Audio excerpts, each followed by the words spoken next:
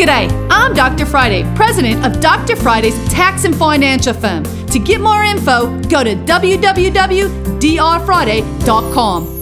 This is a 1-minute moment. We are in January, so for many of you, now's the time to start thinking about how much should I be putting aside in my 401k? Because you want to be able to maximize that $20,500 that you're allowed in the year of 2023. You cannot contribute to your 401k from an employer in the year of 2023 for the year of 2022.